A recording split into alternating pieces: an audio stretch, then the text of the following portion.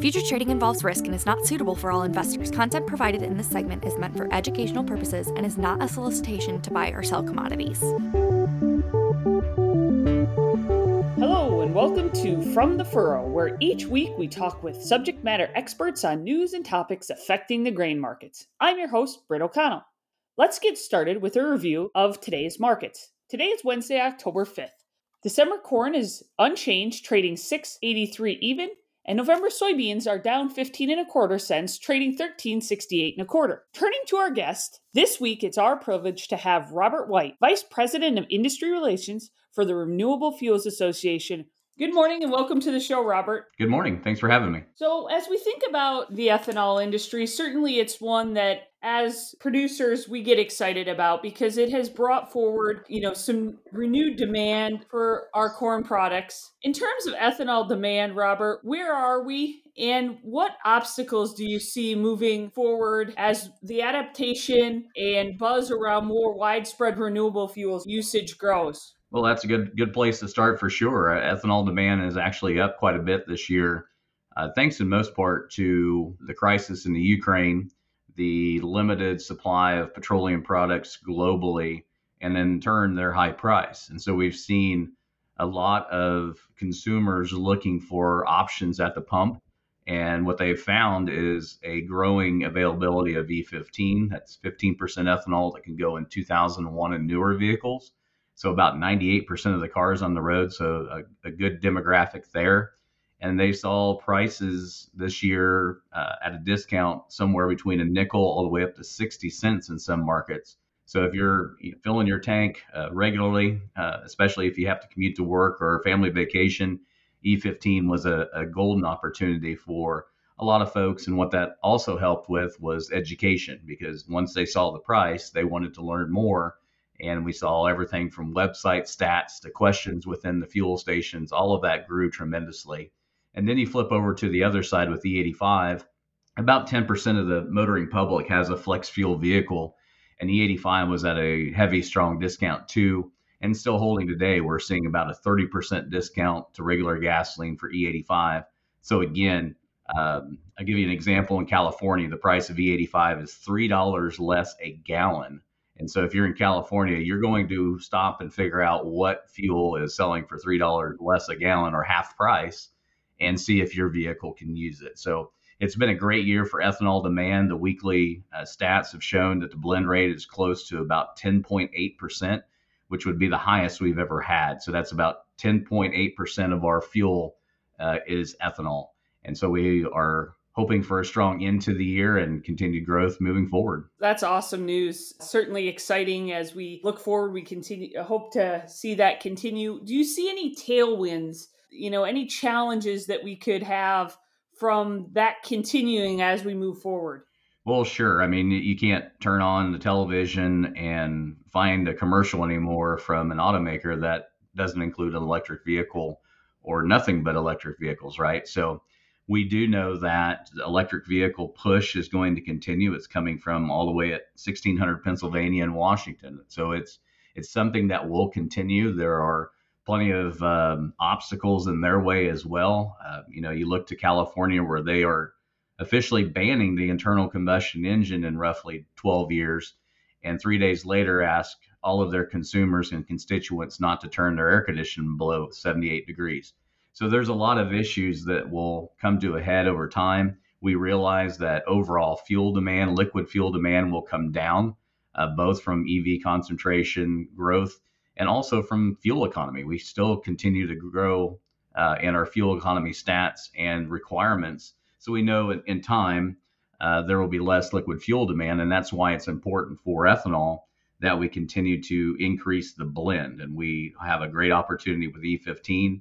As I mentioned earlier, and E85 is still growing, both with stations and gallons each year. So we're ultimately trying to balance that reduction in liquid fuel demand with a stronger blend rate.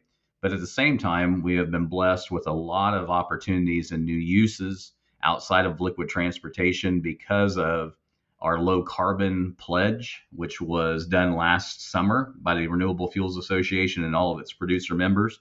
We pledged to the White House that we would have a 70% reduction in carbon in greenhouse gas emissions compared to gasoline by 2030, and be net zero or net negative in carbon by 2050. And that got a lot of different companies to come out of the woodwork, everyone from diesel replacement with ethanol to renewable chemicals, renewable gasoline, sustainable aviation fuel. There's just a lot of companies out there that know they have to reduce the carbon in their product, and either ethanol is a great ingredient or ultimate feedstock for those chemical processes. And so we're excited about all that. And we think there's all the reason in the world that the ethanol industry will not only maintain but can grow in the decades to come. That's wonderful to hear. And as we think about, you mentioned the government and its interaction with all renewable fuels and specifically ethanol, what legislative items are you and your team keeping an eye on as we move into, this year obviously is midterm elections. We could have a little bit of a change in sentiment potentially with some of the governing bodies. What are you guys keeping an eye on that could have an impact on not just ethanol, but the entire renewable fuels industry? Yeah, I think this year, by the signs coming out of the House and the Senate, we're pretty much down to a lame duck session for this year. They've all went on their, long vacations for the midterm prep and midterm elections. But what we think, that's always possible is those last minute lame duck things. So we have to have our ears to the ground and paying attention for any, I guess, mischievous actions by the petroleum industry, which come up from time to time, but more so that our champions are paying attention from across the Corn Belt and in general renewable fuel supporters. But the big one on the horizon is the SET rule, and this is where the renewable fuel standard that was passed in '05 and expanded in '07, it kind of goes through a reset process, and the EPA is in charge of that. And while we think EPA is in a very good place, or definitely a better place than it's been most of the last decade, there's a lot of influence coming from folks that would like to see less ethanol or no ethanol in some cases. And so we have to make sure they're in consultation with Department of Energy and USDA, and we're working with all of those agencies to make sure they have the best data available so that the science can prevail and we can not only maintain, but again, grow this industry and all of the other renewable fuels too. This is going to take all of our efforts and all of our input. But we know that ethanol is a little ahead of many with our existing low carbon and lower greenhouse gas emissions footprint. And we have a great logistical system already set up, and we know how to make ethanol. So we're ahead of a lot of those other technologies, and we're excited about the future. But you can't rest on your laurels in Washington D.C. for a minute, because there's always a lot going on and a lot of things afoot. So our DC team is on it, and we're obviously prepared for the future. Wonderful. We're thankful that you folks are up there fighting on our behalf on a daily basis and keeping an eye on things for sure.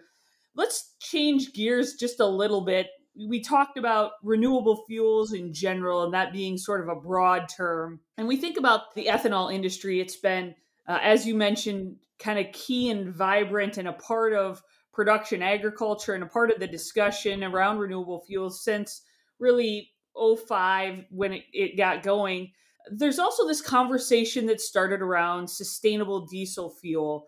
As we think about those two specifically, do they compete with each other? Do they work together? They're obviously vying for the same grain production acreage. And so I'm just curious how you look at that as a whole and as two separate sources of energy. Yeah, that's a good question. I mean, the one thing on the diesel side is it's heavily concentrated on the veggie oils as its feedstock and necessity.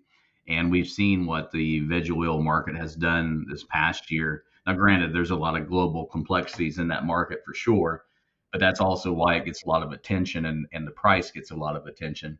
So I think on the biodiesel and the renewable diesel side of things, they have, there's definitely going to be a high growth pattern because we're seeing a lot of those announcements already made. We're seeing a lot of advancement in renewable diesel being sent into the California market.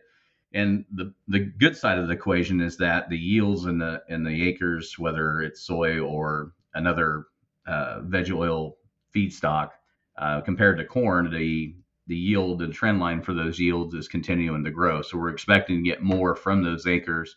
And for the most part, corn is capped under the renewable fuel standard and how much acres it can utilize for ethanol. So we're confident in the technology not only being used at the farm gate, but also in the seed and up through the conversion process at the ethanol plant. So we will be able to utilize, something similar. Now, if some of these new uses come about and the electric vehicles and fuel economy standards haven't removed some of those acres from corn, then yes, there's opportunities for more competition. But again, I think the two can live in harmony for sure.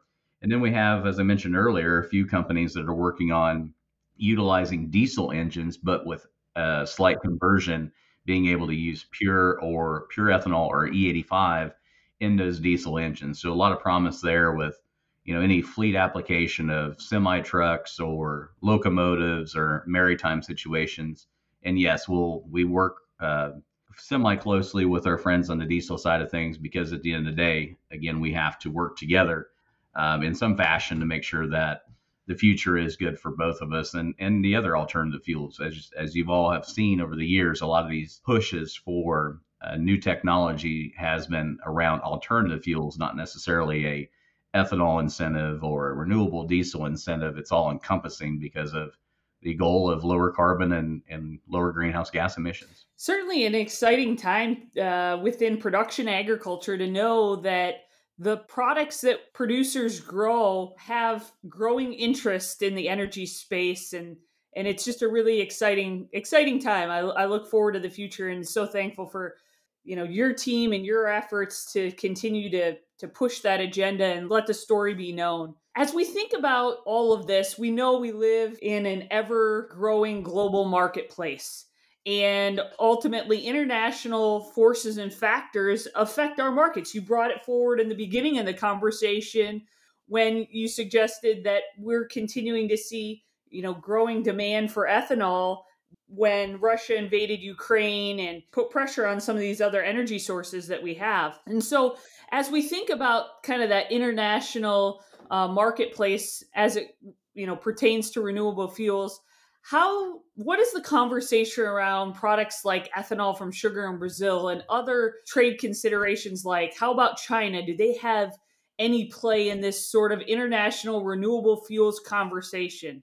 Yeah, that's a good question. And for the growers, producers listening to the podcast, there's very little more important than the exports because the exports has been really a release valve for the ethanol industry to make sure that we can continue to keep up our high rate of grinding corn. And it's not only been an export opportunity for ethanol, it's been an export opportunity for distillers grains. So really two of our main products are being exported in that. And this year in particular, we're kind of coming out of the COVID-19 pandemic funk where the whole world had the brakes on. So we're seeing maybe a record year in the books coming up for ethanol exports, and distillers grains exports are high too. And you kind of look around the global space. You mentioned Brazil. Ironically, we always get compared to Brazil and their sugarcane process, but most of the ethanol production that's been put online in the last 5 years has been corn ethanol in Brazil. They obviously grow a lot of corn too, so they have that ability to grow and produce from both feedstocks. Their output has always been kind of up and down based on the sugar market and opportunities there. And we still are exporting a fair amount of ethanol into Brazil, and the ships aren't flowing quite as well as they used to back the other direction. So Brazil is an important market for us. We're still fighting some trade barriers there that they have put up over the years. And then you kind of move around the world, Canada being a number one market for us. It's very easy to access. We're hoping that Mexico will come around to their senses as well and start using more ethanol. They still use a lot of MTBE, which we've pretty much banned in the United States because it would contaminate underground water sources. But in Mexico, their federal government is part of the ownership of that production. So it's a tough nut to crack down there for sure. And then you kind of move around the world, and India is a huge growing market. They actually have their aspirational goal in a very short time is to move to an E20 or a 20% ethanol blend across the country. As you can imagine, that's a lot of ethanol, and they cannot produce it all. And so we're hoping to backfill that. A lot of promise in China. But as China, just like any other commodity they import from us, they are a light switch and they come in and out of the market at will. They did have a 10% mandate on the books for ethanol for several years, and we were expecting a huge opportunity there. When they realized they couldn't even fill half of it, they kind of put it on ice, and then the pandemic hit. So we're hopeful that gets back on track. But nonetheless, a lot of the world is focusing on opportunities to lower their carbon, lower their greenhouse gas emissions. They still need the high octane. So what's our least cost option? And it's ethanol, and it's U.S. based corn ethanol. So we're excited about, again, the export opportunities. We still have some idle production in the ethanol industry, so we'd like to ramp that all up, grind more corn, and utilize more here in the United States, but also help our friends and allies around the world. U.S. grain growers are obviously a big part of making all this work. That's where the whole thing starts. How does the Renewable Fuel Association interact with the U.S. grain grower? And how do grain producers factor into RFA's goals for renewable fuel usage? Well, and that's always fun to think about. Myself and our CEO Jeff Cooper both came from the corn growers world, so we were very close to them. My father was a state exec for Kansas Corn for almost 30 years, so we know all the producer groups. We interact with them probably every other day at some level, whether it's on the policy or the market development side.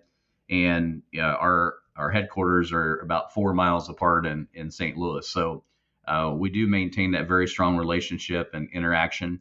And then you look to the ethanol industry itself. Who built the ethanol industry? And it's the corn growers. You look at their investors. You look at their boards of directors. They're all, for the most part, local, Main Street businessmen and women, or they are corn growers, farmers, producers. And so that connection is never going to subside. And the importance of the connection with the growers is important. We do a lot of interaction at Commodity Classic. We just wrapped up Farm Progress show in Iowa last month, and it was fun because those are the shows where the tomatoes are not going to come out and be thrown at you. It's going to be a good conversation, and you're going to have some rewarding stories come about what ethanol did for them, their local communities. I, for example, grew up in a town of 3,200 in Kansas. We have an ethanol plant now. Have for about 15 years, and it's the biggest thing that hit that community since the railroad.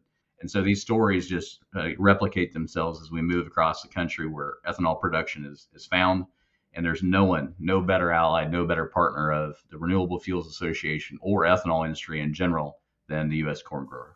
Such a wonderful story that the Renewable Fuels Association has to help the U.S. grain grower tell here, and the partnership that's been formed over the last number of years.